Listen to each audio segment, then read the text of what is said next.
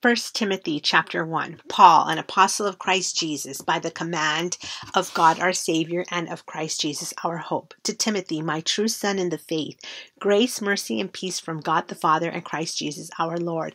As I urged you when I went into Macedonia, stay there in Ephesus so that you may command certain people not to teach false doctrines any longer, or to devote themselves to myths and endless genealogies. Such things promote controversial speculations rather than advancing God's word. The goal of this command is love, which comes from a pure heart and a good conscience and a sincere faith. Some have departed from these and have turned to meaningless talk. They want to be teachers of the law, but they do not know what they are talking about or what they so confidently affirm. We know that the law is good if one uses it properly. We also know that the law is made not for the righteous, but for lawbreakers and rebels, the ungodly and sinful, the unholy and irreligious, for those who kill their fathers or mothers, for murderers, for the sexually immoral, for those practicing homosexuality, for slave traders and liars and perjurers, and for whatever else is contrary to the sound doctrine that conforms to the gospel concerning the glory of the blessed God, which he entrusted to me. I thank Christ Jesus our Lord, who has given me strength, that he considered me trustworthy, appointing me to his service. Even though I once was a blasphemer and a persecutor and a violent man, I was shown mercy, because I acted in ignorance and unbelief. The grace of our Lord was poured out on me abundantly, along with the faith and love that are in Christ Jesus. Here is a trustworthy saying that deserves full acceptance. Christ Jesus came into the world to save sinners, of whom I am the worst. But for that very reason, I was shown mercy, so that in me, the worst of sinners, Christ Jesus might display his immense patience as an example for those who would believe in him and receive eternal life. Now to the King, eternal, immortal, invisible, the only God, be honor and glory forever and ever. Amen. Timothy, my son, I am giving you this command in keeping with the prophecies once made about you, so that by recalling them, you may fight the battle well, holding on to faith and a good conscience, which some have rejected and so have suffered shipwreck with regard to the faith. Among them are Hymenaeus and Alexander, whom I have handed over to Satan to be taught not to blaspheme. First Timothy chapter 2. I urge then, first of all, that petitions, prayers, intercession, and thanksgiving be made for all people, for kings and all those in authority, that we may live peaceful and quiet lives in all godliness and holiness. This is good and pleases God our Savior, who wants all people to be saved and to come to a knowledge of the truth. For there is one God and one mediator between God and mankind, the man Christ Jesus, who gave himself as a ransom for all people.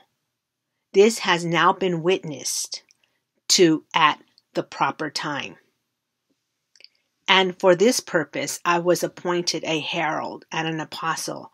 I am telling the truth, I am not lying, and a true and faithful teacher of the Gentiles. Therefore, I want the men everywhere to pray, lifting up holy hands without anger or disputing. I also want the women to dress modestly with decency and propriety, adorning themselves, not with elaborate hairstyles or gold or pearls or expensive clothes, but with good deeds, appropriate for women who profess to worship God. A woman should learn in quietness and full submission. I do not permit a woman to teach or to assume authority over a man. She must be quiet. For Adam was formed first, then Eve. And Adam was not the one deceived. It was the woman who was deceived and became a sinner. But women will be saved through childbearing if they continue in faith, love, and holiness with propriety. 1 Timothy chapter 3. Here is a trustworthy saying. Whoever aspires to be an overseer desires a noble task. Now the overseer is to be above reproach, faithful to his wife, temperate, self-controlled, respectable, hospitable, able to teach, not given to drunkenness, not violent but gentle, not quarrelsome, not a lover of money. He must manage his own family well and see that his children obey him, and he must do so in a manner worthy of full respect. If anyone does not know how to manage his own family, how can he take care of God's church? He must not be a recent convert, or he may become conceited and fall under the same judgment as the devil. He must also have a good reputation with outsiders so that he will not fall into disgrace and into the devil's trap. In the same way, deacons are to be worthy of respect, sincere, not indulging in much wine, and not pursuing dishonest gain. They must keep hold of the deep truths of the faith with a clear conscience. They must first be tested, and then, if there is nothing against them, let them serve as deacons. In the same way, the women are to be worthy of respect, not malicious talkers, but temperate and trustworthy in everything. A deacon must be faithful to his wife and must manage his children and his household well. Those who have served well gain an excellent standing and great assurance in their faith in Christ Jesus. Although I hope to come to you soon, I am writing you these instructions so that if I am delayed, you will know how people ought to conduct themselves in God's household, which is the church of the living God, the pillar and foundation of the truth. Beyond all question, the mystery from which true godliness springs is great. He appeared in the flesh, was vindicated by the Spirit, was seen by angels, was preached among the nations, was believed on in the world, was taken up in glory. 1 Timothy chapter 4. The Spirit clearly says that in later times, some will abandon the faith and follow deceiving spirits and things taught by demons. Such teachings come through hypocritical liars, whose consciences have been seared as with a hot iron. They forbid people to marry and order them to abstain from certain foods, which God created to be received with thanksgiving by those who believe and who know the truth. For everything God created is good, and nothing is to be rejected if it is received with thanksgiving, because it is consecrated by the word of God and prayer. If you point these things out to the brothers and sisters, you will be a good minister of Christ Jesus, nourished on the truths of the faith and of the good teaching that you have followed. Have nothing to do with godless myths and old wives' tales. Rather, train yourself to be godly. For physical training is of some value, but godliness has value for all things, holding promise for those, for both the present life and the life to come. This is a trustworthy saying that deserves full acceptance. That is why we labor and strive, because we have put our hope in the living God, who is the Savior of all people, and especially of those who believe. Command and teach these things. Don't let anyone look down on you because you are young, but set an example for the believers in speech, in conduct, in love, in faith, and in purity.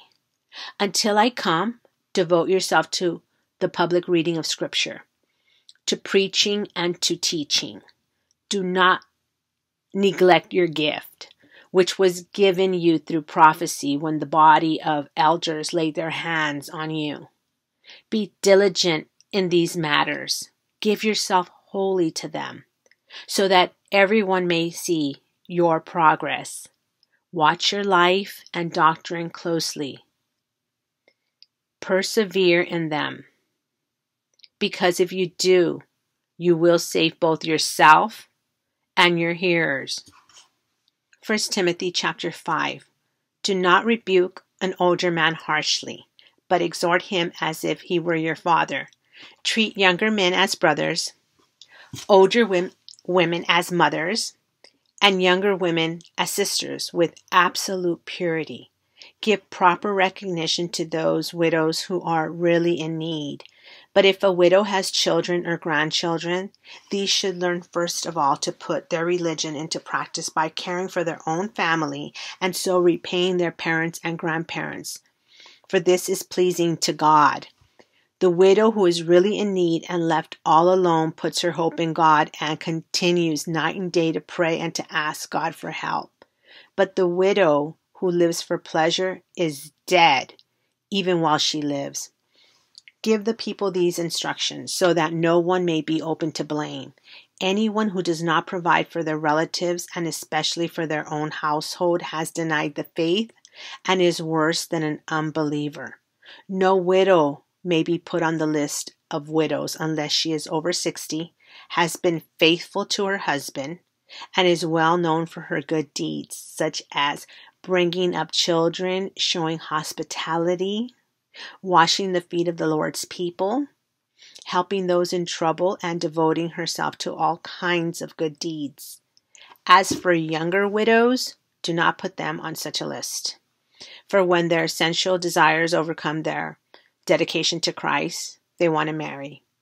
Thus they bring judgment on themselves because they have broken their first pledge, because they get into the habit of being idle and going about from house to house.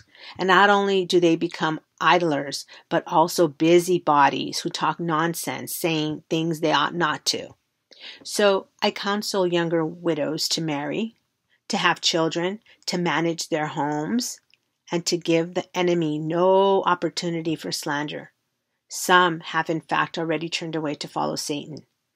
If any woman who is a believer has widows in her care, she should continue to help them and not let the church be burdened with them, so that the church can help those widows who are really in need. The elders who direct the affairs of the church well are worthy of double honor, especially those whose work is preaching and teaching. For Scripture says, do not muzzle an ox while it's threading out the grain. I'll say that again. Do not muzzle an ox while it is treading out the grain, and the worker deserves his wages.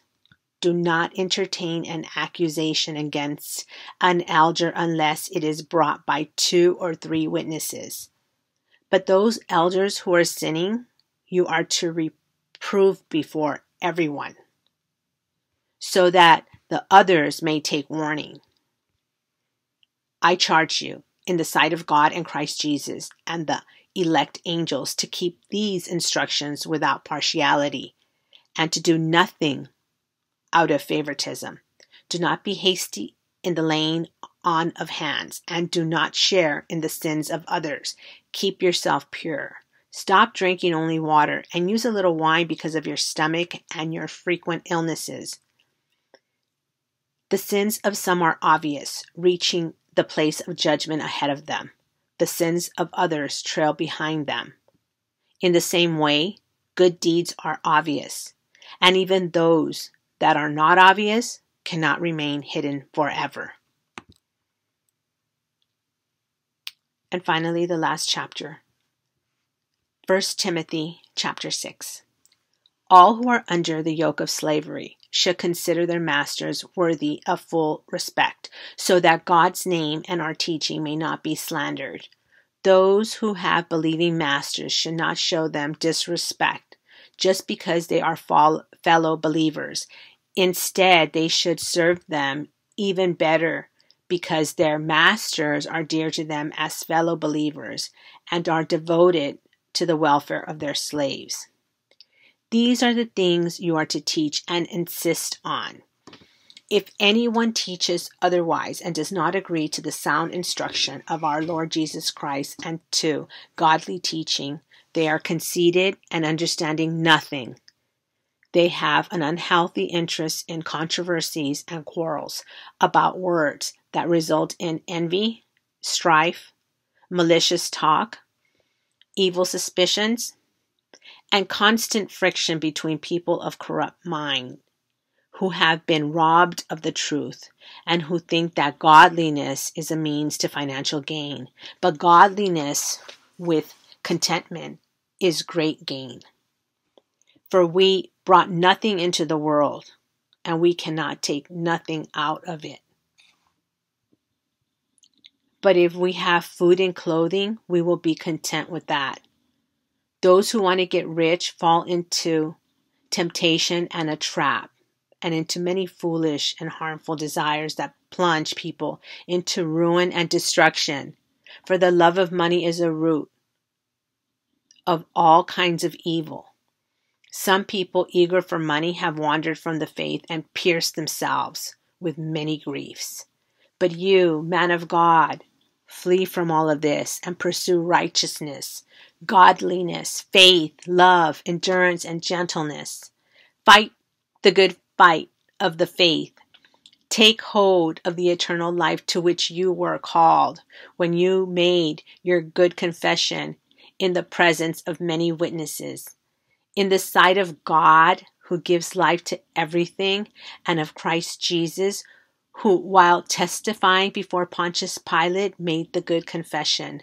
I charge you to keep this command without spot or blame until the appearing of our Lord Jesus Christ, which God will bring about in his own time. God, the blessed and only ruler, the King of kings and Lord of lords, who alone is immortal and who lives in unapproachable light, whom no one has seen or can see. To him be honor and might forever. Amen. Command those who are rich in this present world not to be arrogant, nor to put their hope in wealth, which is so uncertain, but to put their hope in God, who richly provides us with everything for our enjoyment. Command them to do good, to be rich in good deeds, and to be generous and willing to share. In this way, they will lay up treasures for themselves as a firm foundation for the coming age, so that they may take hold of the life that is truly life. Timothy, guard what has been entrusted to your care. Turn away from godless chatter and the opposing ideas of what is falsely called knowledge, which some have professed, and in so doing have departed from the faith. Grace be with you all. Amen.